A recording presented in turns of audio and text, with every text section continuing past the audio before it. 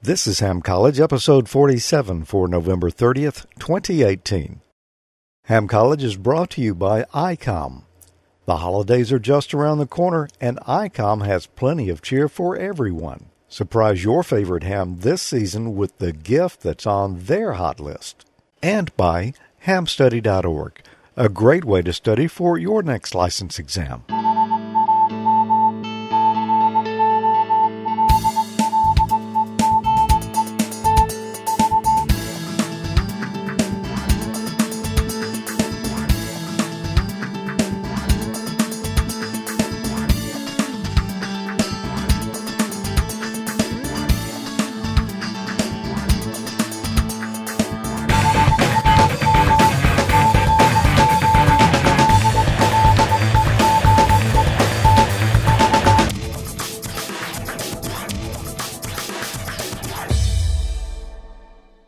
Well, good evening and welcome to another exciting episode of Ham College. I'm Professor Thomas. And I'm Dean Martin. And this is I guess it's the Christmas episode of Ham College, no? Or is it the Thanksgiving? No, I guess this would be the Christmas one. Because Thanksgiving's behind us and Christmas is the next thing. But it's still November.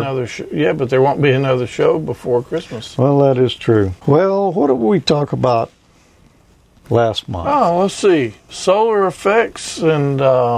You found the note tonight. Yeah, I found the note tonight. We talked about antennas, solar. Loops. Loops. Log periodic antennas. Mm-hmm. Yeah, I knew that's what we did. So what are we going to talk about tonight? We're going to answer some questions. That's one way to put it. We're going to talk about beverage antennas. We will be doing that a little later in the show. Yeah, and I don't know. Yeah, we've got some questions related to sideband. Now, we have covered single sideband before, so we're not going to dig too in-depth in that, but we're going to get into it a little bit tonight and get through these questions here. We're going to study a little bit about hopping up your modulation. Sounds good. Yep. We need to do that. And we're not talking about a power mic. Oh, the D104s? No, not your Turner Plus 2 either. All right, so anything else we need to mention before we get into the questions tonight? Yeah, if you are watching the live feed and you're not over in the chat room, come join us over there. That's a good point, yeah. amateurlogic.tv/chat will get you there. And if you're watching the live feed, you're missing half the fun because it's a great group of people over there having a good time, and we interact with it some through the show as we can. Mm-hmm. Anyway, join us over there. First question tonight. Oh, you didn't waste any time. Well, I didn't. You got the buzzer ready? Close enough. Okay. I'll ask you this one. What type of modulation varies the instantaneous power level of the RF signal? Is it A, frequency shift keying, B, phase modulation, C, frequency modulation, or D, amplitude modulation? So I guess you expected me to answer this one. Well, yeah. What type of modulation varies the instantaneous power level of the RF, the power level? Instantaneously. That would not be frequency shift keying because it wouldn't. Okay, I'll go with that. Phase modulation. No, it wouldn't be frequency modulation because we're not altering the frequency. It's going to be amplitude modulation. I could kind of see where you were headed there. Yeah, right down to the bottom of the list. Yep. Well, let's find out if you get a fist bump or a buzzer. I'll get a fist bump? Yep. Cool. Amplitude modulation. Am I going to get a fist bump when my computer over here restarts on its own because it just put updates on there? You think it did? Oh, yeah, it just did. Oh, okay. Well, I don't know if it's going to restart or not. I hope not. Let's just talk real quick about modulation. Now, this is not all types of modulation right here, but just AM and sideband.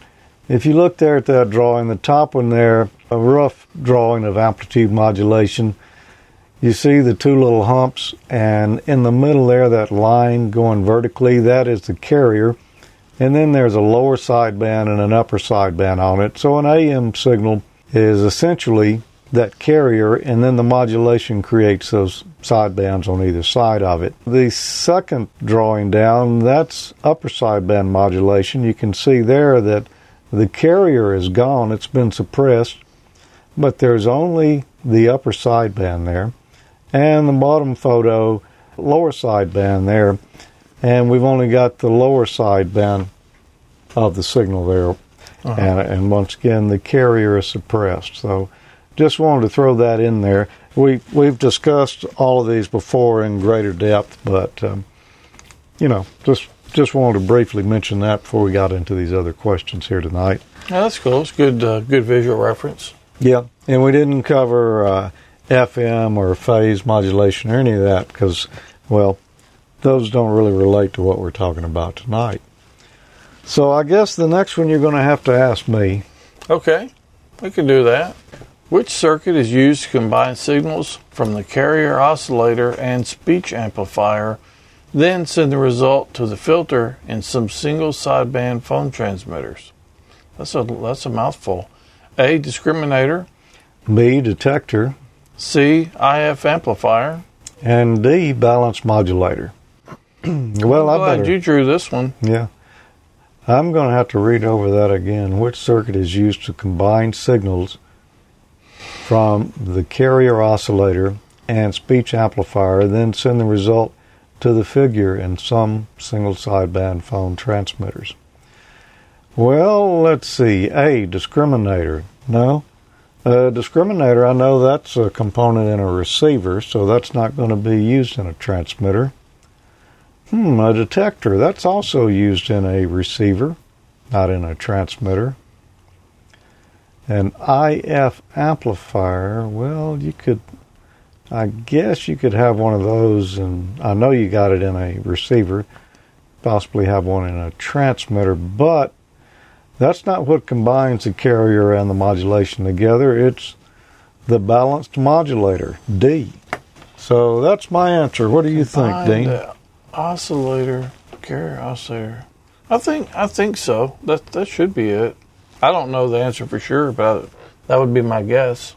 Well, just about everybody is saying D, or not A, or not B, or not C. So I'm going to say it's probably D.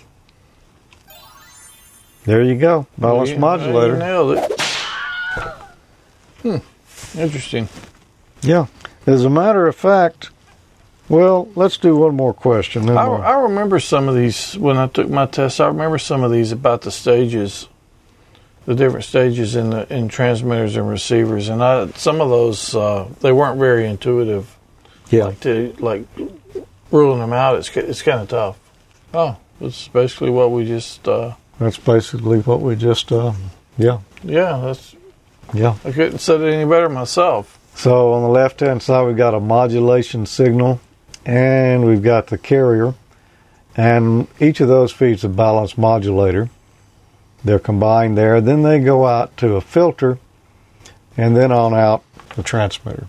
That's a very simplified drawing there of the front end of a sideband transmitter. Well, that's how I like it. Simple. Which of the following is used to process signals from the balanced modulator, then send them to the mixer in some single sideband phone transmitters? Is it A, a carrier oscillator, B, filter, C, IF amplifier, D, RF amplifier? Which following use to process signals from the balanced modulator, then send them to the mixer? I'm going to go with B, filter. B, filter. Mm-hmm. That's what virtually everybody's saying over in the chat room. Although I do see an A in there. I'm going to go with you. I'm going to say it's a B. Is that your machine about to reboot? No, that's my watch. Oh, is your blood pressure off or something? Or probably. Yeah. All right. Well, let's see. B. Filter. Which of the following phone... Oh, this is an easy one. Which of the following phone emissions uses the narrowest bandwidth? A, single sideband. B, double sideband. C, phase modulation. D, frequency modulation. Which of the following phone emissions uses the narrowest bandwidth? Well, I think everybody ought to get this one, especially after we looked at those drawings a little earlier of modulation. It's not frequency modulation. It's not phase modulation. You wouldn't think it's double sideband because that would just sound twice as broad as single sideband. It's single sideband. You know, it's like we took that AM signal, we cut the carrier out, we knocked off one of the sidebands, and it's much narrower. So I'm going to say single sideband A, and everybody's got that over in the chat room. I think that was a pretty easy one. Yeah. So, it should have been mine. what is one advantage of carrier suppression in a single sideband phone transmission versus full carrier amplitude modulation? Is it A, audio fidelity is improved? B, greater modulation percentage is obtainable with lower distortion? C, available transmitter power can be used more effectively? Or D, simpler receiving equipment can be used? What is the advantage of What is one advantage? What is one advantage then of carrier suppression in a single sideband phone transmission? A, audio quality. I don't think audio quality is not going to be improved. Greater modulation percentage is obtainable. No, available transmitter power can be used more effectively. I think that's what it's going to be. Or D, simpler receiving equipment can be used. I'm going with C, Charlie. Available transmitter power can be used more effectively. Yeah, that's Because it's not just drawing all that power at one time. It's only just concentrating it all in that one narrow spot. yeah, right. So that's what everybody's saying over in the chat room there. It is C. So you can kind of see. I see. Mm-hmm. You can kind of see. You can kind of see. You know, back before I knew what single sideband was, I just knew that people with the single sideband CB radios always claimed they could talk farther than the ones with the AM radios. Mm-hmm. And it's not. It was true. Yeah. It's not necessarily really that there's any more power there. It's just it's all being concentrated. It's used better. Yeah. More effectively. Okay, here's one for you. What is the purpose of a speech processor as used in a modern transceiver? A, increase the intelligibility of transmitted phone signals during poor conditions. B, increase transmitter base response for more natural sounding SSB signals. C, prevent distortion of voice signals. Or D, decrease high frequency voice output to prevent out of band operation. What is the purpose of a speech processor as used in a modern transceiver? Let's see. Well, I'll start at the bottom here. D, decrease high frequency voice output to prevent out of band operation. No, not really. C, prevent distortion of voice signals. If you overuse it, you could actually increase the distortion of voice signals. So it's not that. B, increase transmitter base response for more natural sounding single sideband signals. Now, A, increase the intelligibility of transmitted phone signals during poor conditions.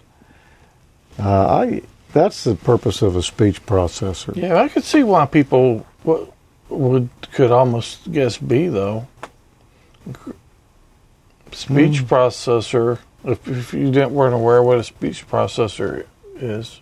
Well, yeah, I guess if you weren't aware of what it was, if you ever turned it on your radio or You wouldn't probably hear the difference, but whoever you're talking to would. But let's go ahead. I don't talk to myself on the radio. I just usually do that in person. Yeah. Well, it's easier. Yeah. I answer myself a lot quicker. It's more efficient. Yeah. It's hard to hear myself answer myself. And they were all getting that right over in the chat room there. It is a increase the intelligibility of transmitted phone signals during poor conditions. You know, if you overuse a speech processor, it can really get on folks' nerves. Oh, yeah. Which of the following describes how a speech processor affects a transmitted single sideband phone signal? A, it increases peak power. B, it increases average power. C, it reduces harmonic distortion. D, it reduces intermodulation distortion. Which phone describes how a speech processor affects transmitted signal sideband? Increases peak power. I don't think it's going to increase the peak power. B, increases average power. That sounds plausible. Reduces harmonic distortion. I don't think that's going to be it. And reduces intermodulation distortion. I don't think so. I'm pretty sure it's going to be B. It increases average power. Yeah, that sounds. Because it's almost like compression, right? Well, yeah, it's like clipping as well, used to increase the. So you're going to even out the audio. So I'm thinking the average is going to increase the average power. Yeah, because it's going to keep your modulation up higher. Is essentially what it's doing, and you know that's where all the power is in sideband is with the modulation. So. B, it increases average power. Everybody got that right over in the chat room as well. I need to just start looking at the chat room first. Yep, and Don just asked, because I mentioned that question on Ham Nation this past week, that would be covering it tonight, and Don recognized it. In fact, yes, we are covering it tonight. Good catch there, Don. Cool. What control is typically adjusted for proper ALC setting on an amateur single sideband transceiver? A, the RF clipping level.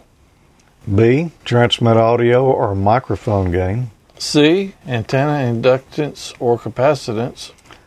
Or D, attenuation level. What control is typically adjusted for proper ALC settings on an amateur single sideband transceiver? ALC means automatic level control. You would think maybe it could be RF clipping level, but that's not the answer. And it's definitely not the attenuator level or the antenna inductance or capacitance. ALC is automatic level control. Essentially what it's doing is B there. Transmit audio or microphone gain. Nailed it. It's similar to, some old tape recorders, cassette recorders and all that you would buy would have an AGC or an ALC on them. And that's essentially what they were doing, is adjusting the audio gain. Interesting. So, don't go away. We'll be right back. For the love of the holidays, surprise your favorite ham this season with the gift that's on their hot list. The holidays are just around the corner, and ICOM has plenty of cheer for everyone. IC7610, the SDR every ham wants, and just in time for the holidays. This high-performance SDR has the ability to pick out the faintest signals, even in the presence of stronger adjacent signals. The ICOM IC7610 is a direct sampling software-defined radio that will change the world's definition of a SDR. RF direct sampling system, 110 RMDR, independent dual receivers, and dual Digicel. IC7300, changing the way entry-level HF is designed.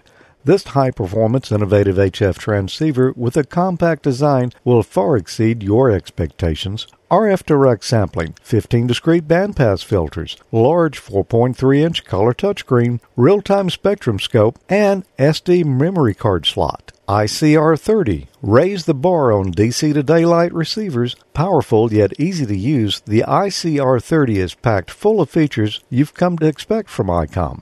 Built-in GPS and Bluetooth, dual bandwidth recording, high-speed scan, and there's an Android and iOS app available. The perfect stocking stuffer, the ID51A Plus 2 provides new modes for extended D-Star coverage. Enjoy integrated GPS, independent AM/FM receiver, and free Android apps. Terminal and access point mode, send and receive text messages and pictures. DV fast data mode, and easy FM repeater setting. Visit ICOMAmerica/amateur for more information on all the great ICOM radios. And thanks, ICOM, for being a sponsor of Ham College. Couldn't do it without you. Yep, absolutely. Man, I like that receiver, the little ICR30 receiver. Neat, yeah. I'd really like to have my hands on one of those things.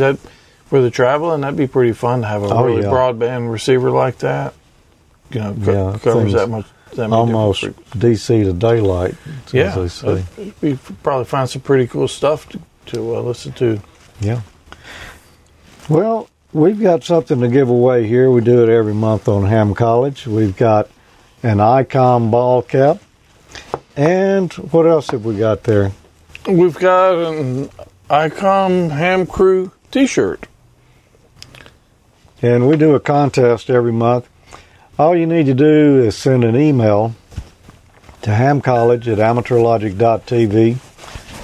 And, you don't really have to put anything in particular in there. Just give us a name, your call sign if you got one. Now, you can drop a note in there and say hi or whatever you might like. If you win it and you wear it, you'll look something kind of like that. But with a head. Yeah. But with a head. Yeah. And you'll look just as good coming as you will. As you will coming to the Hamfest as you will headed home. Yep. Okay. Good, nice shirts, man. Well, we did. I got mine back. A drawing right before the show tonight, and our winner for this month is Stuart Kirker, W8SDK. Oh, software developers kit. Yep. Congratulations, Stuart. Awesome. Congrats, Stuart. ICOM will be in touch with you pretty quick about that. Mm-hmm. And so if you entered in the contest or you didn't enter in the contest and you want to be in the next one, send your information to hamcollege@amateurlogic.tv. What information they need, George? All they got to have is a name and an email. Email address. Yep. Don't get much easier than that. That's about it. Pretty much everybody's got a name. So congratulations, Stuart. hamcollege@amateurlogic.tv. Yep. So, if again, we've said it before, but if you entered and you didn't win, you need to enter again because it starts off with a clean slate after we draw. So, yep. Anyway. Yeah, we empty the inbox and start over every time. Yep. So, enter again. What is likely to happen if a transceiver's ALC system is not set properly when transmitting AFSK signals with the radio using single sideband mode? A. ALC will invert the modulation of the AFSK mode. B. Improper action of ALC distorts the signal and can cause spurious emissions. C. When using digital modes, too much ALC activity can cause a transmitter to overheat. Or D, all of these choices are correct. Okay, I'm going to have to read this one over again and read each one of the questions pretty carefully, I think, because it's kind of wordy. Yeah. So it's easy to get tripped up on the ones that are kind of long like that. What is likely to happen if a transceiver's ALC system is not set properly when transmitting AFK, which is frequency shift keying signals, with the radio using single sideband mode? A. The ALC will invert the modulation? I don't think so. I'm going to scratch A off the list. Improper action of ALC distorts the signal and can cause spurious emissions. It's not set properly. That sounds plausible, but let's look at the other two. When using digital modes, too much ALC activity can cause the transmitter to overheat. No. Or D, all these. It's not D. They're not all correct. So the only one that can be is B. Improper action of ALC distorts the signal and can cause spurious emissions, because the other three just don't really make any sense at all. Yeah, and that's what everybody's saying over in the chat room is B. I'll agree with you. Improper action of ALC distorts the signal. In my mind, they didn't make any sense at all, so must have got it. Well, I think we got one more question here on ALC. Let's see. You can ask me this one. Okay. What is the reason to use automatic level control, or ALC, with an RF power amplifier? A, to balance the transmitter audio frequency response. B, to reduce harmonic radiation. C, to reduce distortion due to excessive drive. Or D, to increase overall efficiency. What is the reason to use ALC with an RF power amplifier? To balance the transmitter audio frequency response. That's not it. That's not necessarily something that you'd want a special control to do. To reduce harmonic radiation. Now, it's not going to do that. It could, it could actually overuse, could create some harmonic distortions. So it's not going to reduce distortion due to excessive drive. Well, it could. And to increase overall efficiency. No, if you're using it with an RF amplifier, what you're trying to do is keep from overdriving that amplifier. You haven't used a linear amplifier on a ham rig, have you? No. There is a special line that goes on the back of your radio. It's the ALC output of the rig, and it goes down to an ALC input on the amplifier. And essentially, that's what it's doing. It's preventing you from overdriving the amplifier. So I'm going to say it's C. Yeah, it got to be then. Yeah. Everybody over in the chat room says it's C, so a good chance I'm right on that. There you go. I see. To reduce distortion due to excessive drive. Because most of the time our rigs have enough power to overdrive an amplifier. Oh, yeah. And things can get real nasty if you do that. Interesting. Yep. I really ought to get an amplifier one of these days. I'd like to get some experience with it. And you should. Bust the pile-ups a little easier.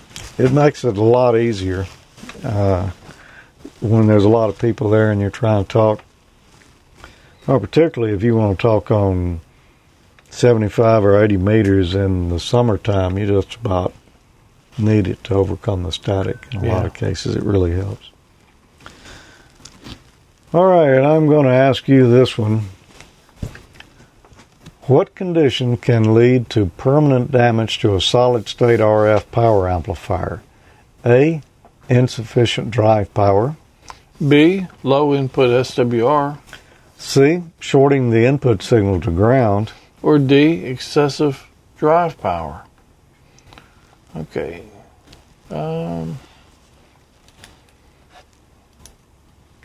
Insufficient drive power. I think you're not going to get enough out of it. Low input SWR, that's not a problem. Shorting the input signal to ground. The input signal? No. Excessive drive power? That's the answer right there. D, excessive drive power. We already touched base on that tonight anyway, so. Yep. But I do know that could damage it. I've read enough about that and talked to enough people. Everybody in the chat room saying D. I'm going to agree with you. Excessive drive power. I think, well, we didn't just say that, but... Well, we kind of talked about it a little bit, talked yeah. around it. So, smart group in there, smart class tonight. They're sharp. You can't trip them up. They haven't, no one's hardly missed anything. Wait till we get to the next round of questions out here about the next topics. Yep. And as a matter of fact, we're going to talk a little bit about the next topic before we actually get to the questions. We're going to talk about it before we talk about it? Sort of like that, yeah. Okay. We're going to talk about a Beveridge antenna. It's named for Harold H. Beveridge. He was experimenting with receiving antennas similar to the Beveridge antenna in 1919 at the Outer Cliffs radio station. He discovered in 1920 that an otherwise nearly bidirectional long wire antenna became unidirectional by placing it close to the lossy earth and by terminating one end of the wire with a resistor. By 1921, Beveridge long-wave receiving antennas up to 9 miles long had been installed at RCA's Riverhead, New York, Belfast, Maine, Belmar, New Jersey, and Chatham, Massachusetts receive stations for transatlantic radio telegraphy traffic. The antenna was patented in 1921 and named for its inventor, Beveridge. Perhaps the largest Beveridge antenna, an array of four-phased Beverages, 3 miles long and 2 miles wide, was built by AT&T in Halton, Maine, for the first transatlantic telephone system, and it opened in 1927. Now, the Beveridge antenna is used a lot by amateur radio, shortwave listeners, long-wave radio DXers, and military applications. A Beveridge antenna consists of a horizontal wire from 1/2 to several wavelengths long. That's hundreds of feet at HF to several kilometers for a long wave, suspended above the ground with the feed line to the receiver attached to one end and the other end terminated with the resistor to ground. In this photo here you can see rather than going directly to the ground, they've got a counterpoise wire serving the same feature there. The antenna has a unidirectional radiation pattern with the main lobe of the pattern at the shallow angle into the sky off the resistor terminated end, making it ideal for reception of long-distance skywave or skip transmissions from stations over the horizon which reflect off the ionosphere. However, the antenna must be built so the wire points at the location of the transmitter. The advantage of a Beveridge are excellent directivity and a wider bandwidth than resonant antennas. The disadvantage, number one, is physical size, requiring a considerable land area, and the inability to rotate to change the direction of reception. Installations often use multiple antennas to provide wide azimuth coverage. That's pretty interesting. You know, as long as I've been a ham, I've never really looked into that, how it worked. And I've seen it. Jimmy made one, and I saw it at his house, but it didn't look like that. It almost looked like a curtain. Yep. Anyway. Well, to be honest, this is the first time I've ever looked into it. Really? Yeah. Well, good. So maybe we'll both get buzzed tonight. I've heard of lots of people building beverages. Yeah, everything. This makes me thirsty. Makes me kind of thirsty too, but it also makes me know that I don't have enough room here on my property to install one. Well, if you make one like Jimmy made, it wasn't that big. I'm not sure what it was cut for. Yeah, it depends on what band you want to operate on. But yeah, I'll have to check with him and see. Yeah, but it looked like basically looked like a frame with a bunch of vertical wires in it. That was a curtain antenna, I think. Well, I'm pretty sure he said it was a Beveridge. I'll have to look that up. But this, like I said, I haven't done anything with them, so yeah, there's a good chance that buzzer's going to be going off here shortly. Okay, well, right now, I think we'll regroup, take a break, and come back and have a beverage. Okay. Good evening, folks, and a hearty welcome to our drive-in theater. We have a wonderful evening's entertainment lined up for you, one that will provide several hours of pleasurable relaxation and diversion for you and your family. Did you fail to dress up for tonight's show? No tie, an old shirt and slacks, a house dress? Well, don't give it a thought. We're glad you came as you are. We just want you to enjoy yourselves. Don't forget to visit our refreshment center during the intermission or any time. You love the tasty array of snacks we have to offer. So will the youngsters. Everything is quality and so good. We hope you'll make this a weekly visit. Bring the family. Bring your friends. There are always wonderful new pictures to see, delightful snacks to nibble, a gay, pleasant evening for all. Oh, a word of caution.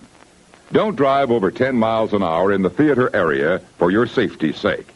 And Mom or Pop, go with the kids when they leave the car. We hope you have a wonderful time. Come back soon. Christmas in Australia can be pretty tough, but at Dick Smith Electronics, there's something for everyone with a complete range of home electricals. Toys for fun and toys for learning. Everything in communications. Radios and cassettes. There's tools and electronics. It's like 8 specialty stores in one. Take it from the expert. Shop at Dick Smith Electronics. Are you new to the ham world or an existing amateur operator who wants to take your license to the next level? Study for your radio license exam at hamstudy.org. Hamstudy.org is a free online learning tool powered by ICOM. It was created by Richard Bateman, KD7BBC, Michael Stufflebean, KV9G, and Rich Porter, KK6GKE, and it uses a modern web design to enhance the experience of studying for your technician, general, and amateur extra exams. Since 2013, hamstudy.org has helped new and existing hams to familiarize themselves with the question pools, use stats-based flashcards to focus on material they need to learn, and take practice exams to gauge progress. Visit hamstudy.org on your desktop computer or mobile device. Register for a free account at hamstudy.org to access personalized study history and other site features. Prepare for an exam in an intuitive and comprehensive manner. Check out hamstudy.org, powered by ICOM, for free learning tools. Good luck on your next exam. Are you keeping up with the Commodore? 'Cause the Commodore is keeping up with you. In a world of fun and fantasy, and ever-changing views, and computer terminology, Commodore is news. Are you keeping up with the Commodore? 'Cause the Commodore is keeping up with you. Everywhere you go, there's a Commodore store. Commodore is keeping up with you. This diner is pulling a switch on the regulars by serving new instant Maxwell House. What's it taste like?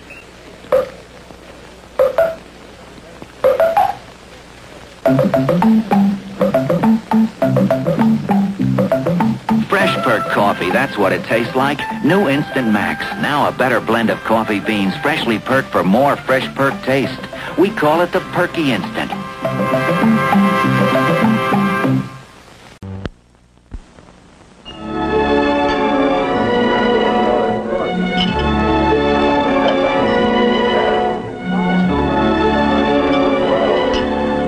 Nothing upsets a pickle lover more than a dull, soggy pickle.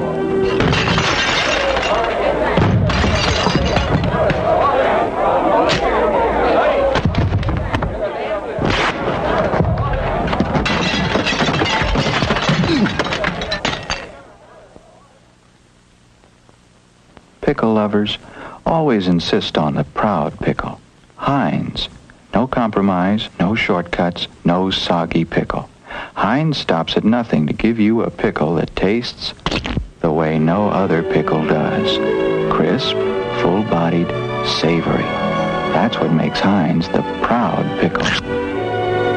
If you were the best-tasting pickle, wouldn't you be proud? The percolator coffee thing's one that got me. Like, most people now don't even know what a percolator is. And that was some first-class acting on that commercial, it was. too, I got to say. But, yeah, I remember that. I guess that was the only way to make coffee back in the day. They were instant. Yeah, before they had instant. Yeah. Well, that's pretty wild. Yep. I could use a cup of that coffee right now, except I don't want to make all that noise. Yeah, that would be kind of hard to follow.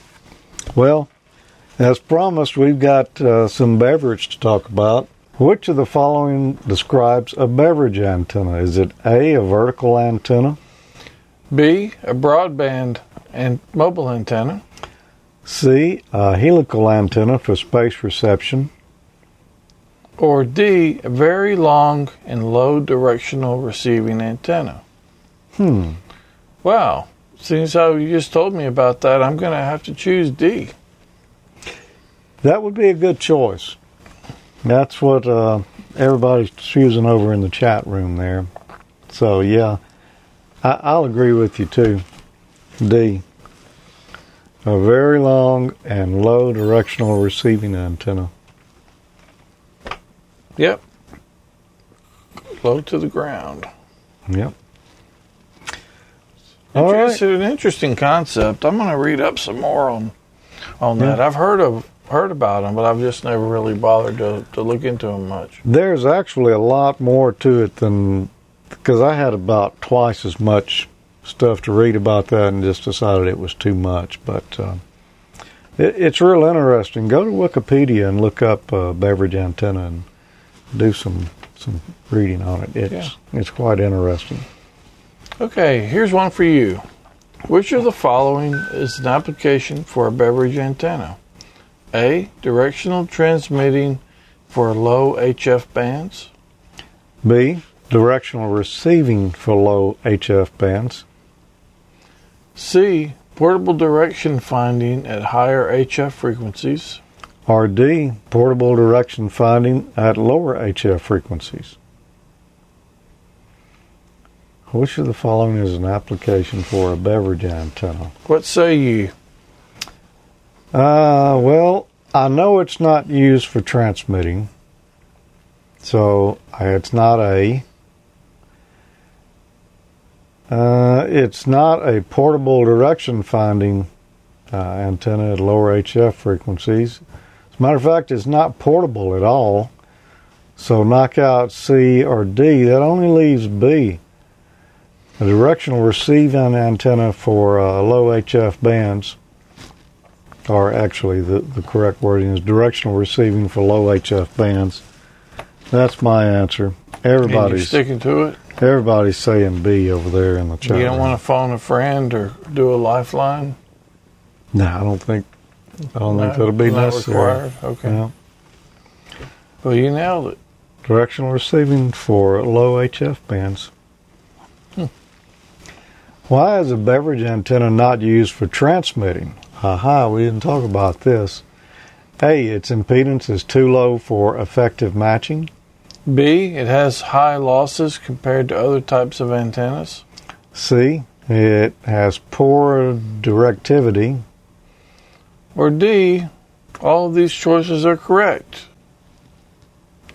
Okay, so one of them says it has poor directivity. That's not right, because we just said it was highly directional. Okay. So that means D's not right either. So let's get rid of C and D.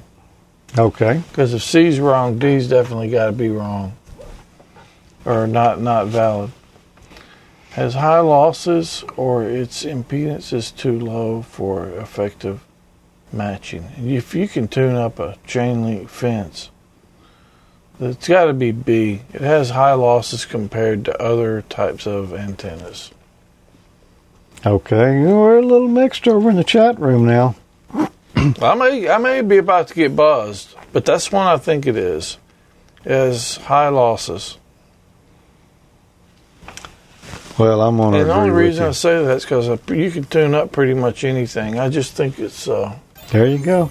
It's B. This is the only question that's really kind of stumped the folks over in the chat room a little. Yeah, I could see that. Which of the following most limits the effectiveness of an HF mobile transceiver operating in the 75-meter band? We've been jump topics. A, picket fencing signal variation. B, The wire gauge of the DC power line to the transceiver. C, the antenna system. D, FCC rules limiting mobile output power on the 75-meter band. Which of the following most limits the effectiveness of an HF mobile transceiver operating in the 75-meter band? Well, there are no special power limits in the FCC rules for mobile operation. As a matter of fact, our friend Dan in 9LVS, I believe his mobile rig will do 1,300 watts.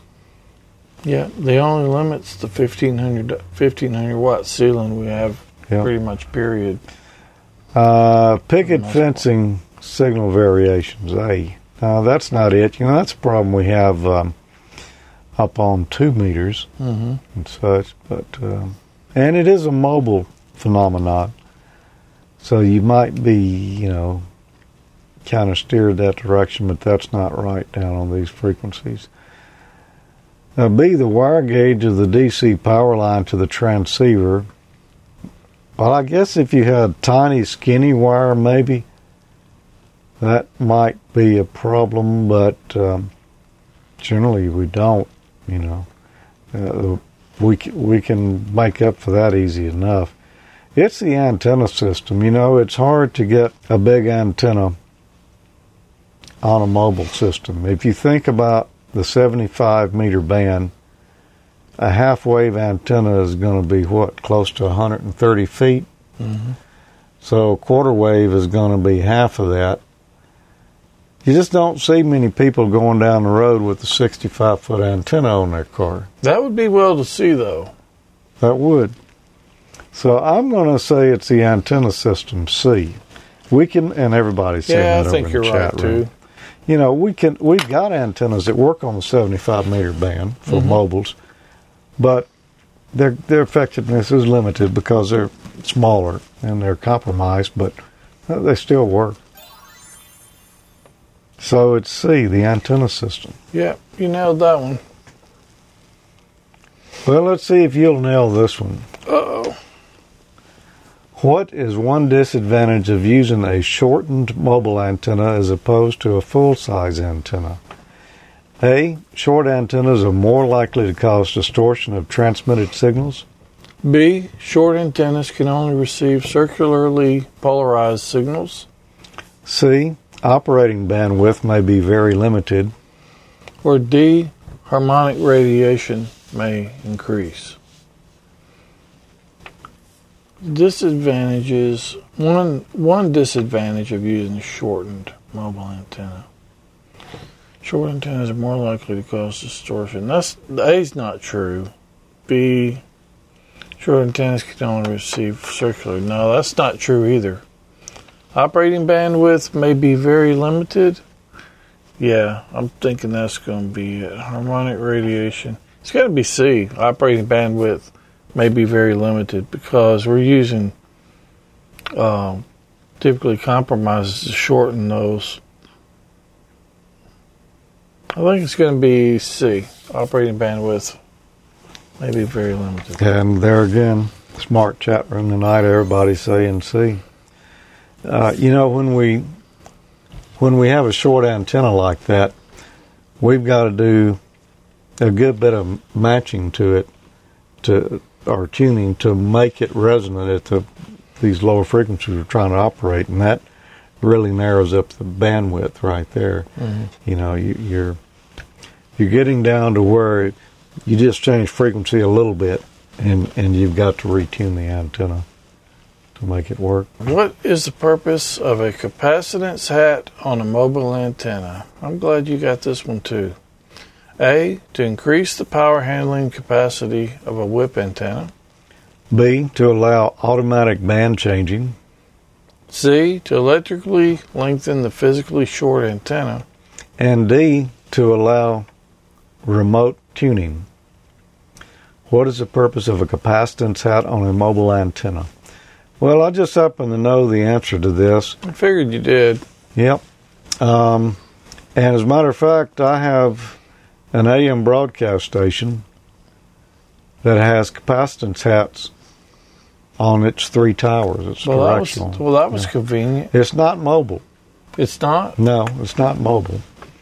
But that would be well to see, too. The towers are a little too short to be used. Well, let's just look at the answer here. To increase the power handling capacity. No, it's not that. To allow automatic band changing. It's not that. To allow remote tuning. It's not that. It's C, to electrically lengthen a physically short antenna. There again, everybody's got that right over in the chat room. That would have been my guess, too. So, back to my AM antenna story there. We've got the tower, and I should have drawn it out ahead of time. We got a tower here. It's not a full quarter wavelength tall. This station is on 1180 kilohertz. Mm-hmm. All right. The antenna is less than a quarter wavelength tall. So to make it appear taller, on an AM station, our guy wires, well, I can't really draw this.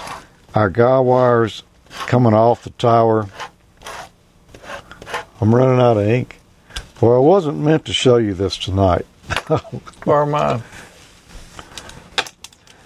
We got insulators, in the guy wires, so that the guy wires don't touch the actual tower. They're sitting out there segmented.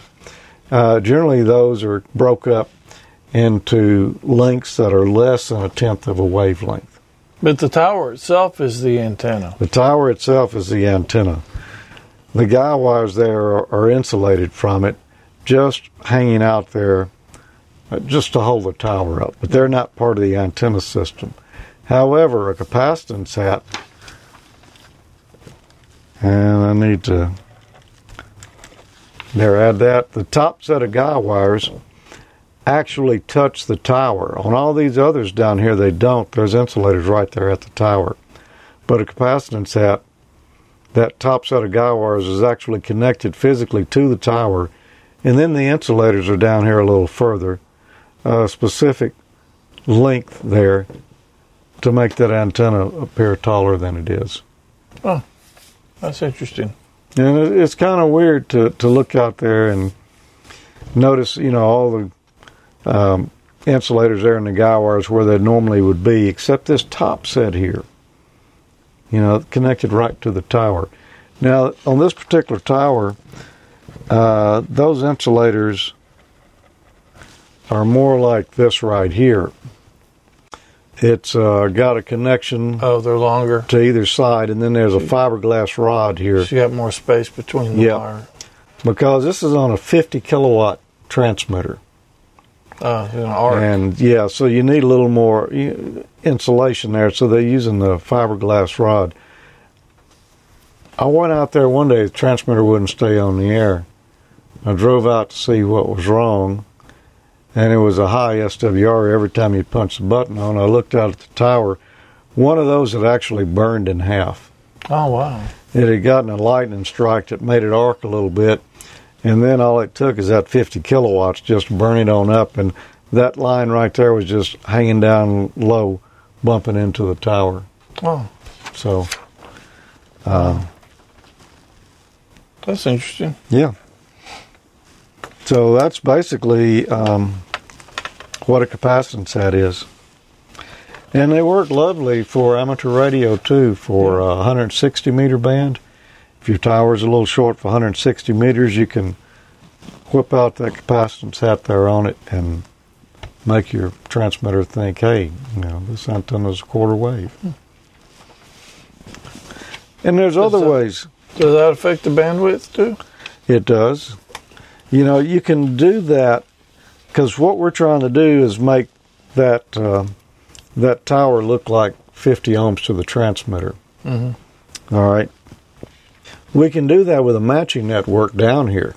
Even if the tower is, less than a quarter wavelength, we can make that matching network make it thinks it's looking at 50 ohms. But if we do it with the capacitance hat, we're actually, we don't have to do that in the matching network. The tower itself it appears like it's a quarter wave. So, yeah, a little better bandwidth.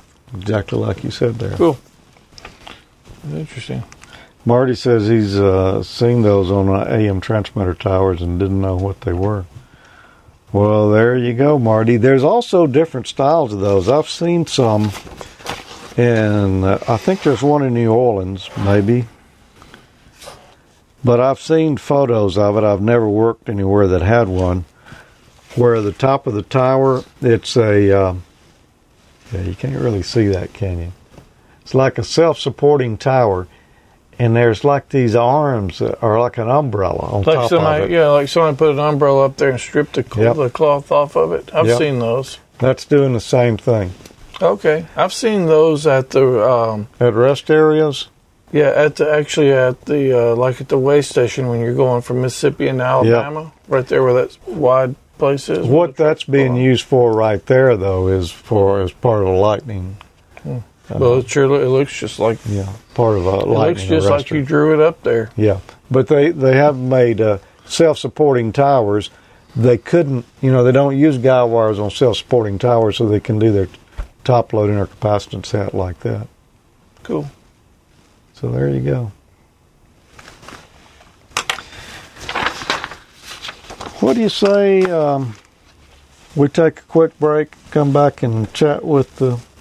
Was that the end of the questions? Chat with that. Well, actually, no. I think we got one more. Oh, saving the best one for last. Yeah, let's just go ahead and knock it out then. Oh. What is the purpose of a corona ball on an HF mobile antenna? A, to narrow the operating bandwidth of the antenna. B, to increase the Q of the antenna. C, to reduce the chance of damage if the antenna should strike an object. Or D, to reduce the high voltage discharge from the tip of the antenna. Okay, I'm gonna make a guess just from things that I've read and stuff. Talking to this actually kind of makes me think of when we went to up there to the station up in Ohio. Him talking about arcing, but I'm pretty sure the answer is going to be D, to reduce the high voltage discharge from the tip of the antenna. And it makes me think that because it says corona ball. Yeah. So I can't reason out why the others are, but I think that's the answer. Well, I'm going to agree with you, and everybody over in the chat room it's saying it's D. Except there's one fella in there that had the same thought I did. Kevin K4IVE said it's C and D. Yeah, I could see where C would be similar to the thing you just drew there. I'd a lot rather be poked in the eyeball with the corona ball than the end of a whip without one on it. Mm-hmm. But that's not the answer. So there you go, and I think that is all the questions for tonight. I would like to see that sometime. Not Wouldn't he get poked in the eyeball? No. Hey, come here. All right, we'll be back in just a second. Around the 15th of each month, it's Amateur Radio's original and longest-running video podcast, AmateurLogic.tv, with hosts George Thomas, Tommy Martin, and Emil Diodine. Roughly, here's what I have. The bottom trace here is ground. While the elements will jiggle some, they're actually not too bad. It's light. After putting it together, I decided to test everything, so I ran in 12 volts, and I'm measuring the output here. No, it's not too windy right now, Jim. It was yesterday. We're in the antenna switching matrix. Any one of our 6 broadcast transmitters could be connected to any of the 22 antennas. I personally am so thrilled that George got the special award. Well deserved, my friend. That's really cool. Yeah, what about the Super Bowl, Emil? Did you go to the Super Bowl, or were you at home operating that night? Tuning my amplifier, and Oh, I lost power in the shack and went outside. The house lost power. And the whole neighborhood went out for about 30 minutes. I don't know what happened. Oh, that explains a lot. Now, we can take this and put it over inside our box. It's flush to the bottom. If we were to rotate, we can see that thing goes all the way through, so we'll have a hole in the bottom. Here's what it looks like after I've got them all soldered together and heat shrinked up. Okay, let's give it a try and see how it worked out. So there you have it, the hula loop. No, you can't null out the dogs barking. I have 2 thin film solar cells to run this. Looks like a little mini weather satellite, actually. And I'm using guitar string for the antennas. I particularly like that last one there, $29.99. You can get a 50-foot garden hose extension cord combo. Do not get cord wet. Now, most of these J-poles are built with metal elements or tubing. The reason I chose wire for this one is the length of this particular one, so I wanted to hang it from the tree so I can hoist it up there. Yeah. Go fishing. We couldn't find the reel. Yeah. Is that what that is?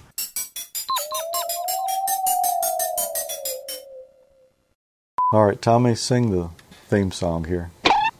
Well, thanks for being here tonight, everyone. Always a lot of fun. And, we didn't stump y'all too good with the questions tonight.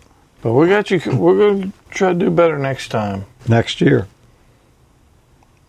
No. December, end of December. There will be one at the end, excuse me, at the end of December.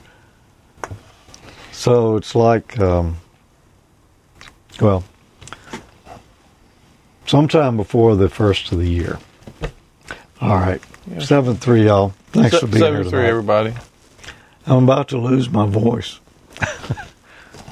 I think I have lost it. That would be like the 28th. The 28th, you think? Maybe. Sometime around then. Right. Good night. 7-3, everybody. Good night.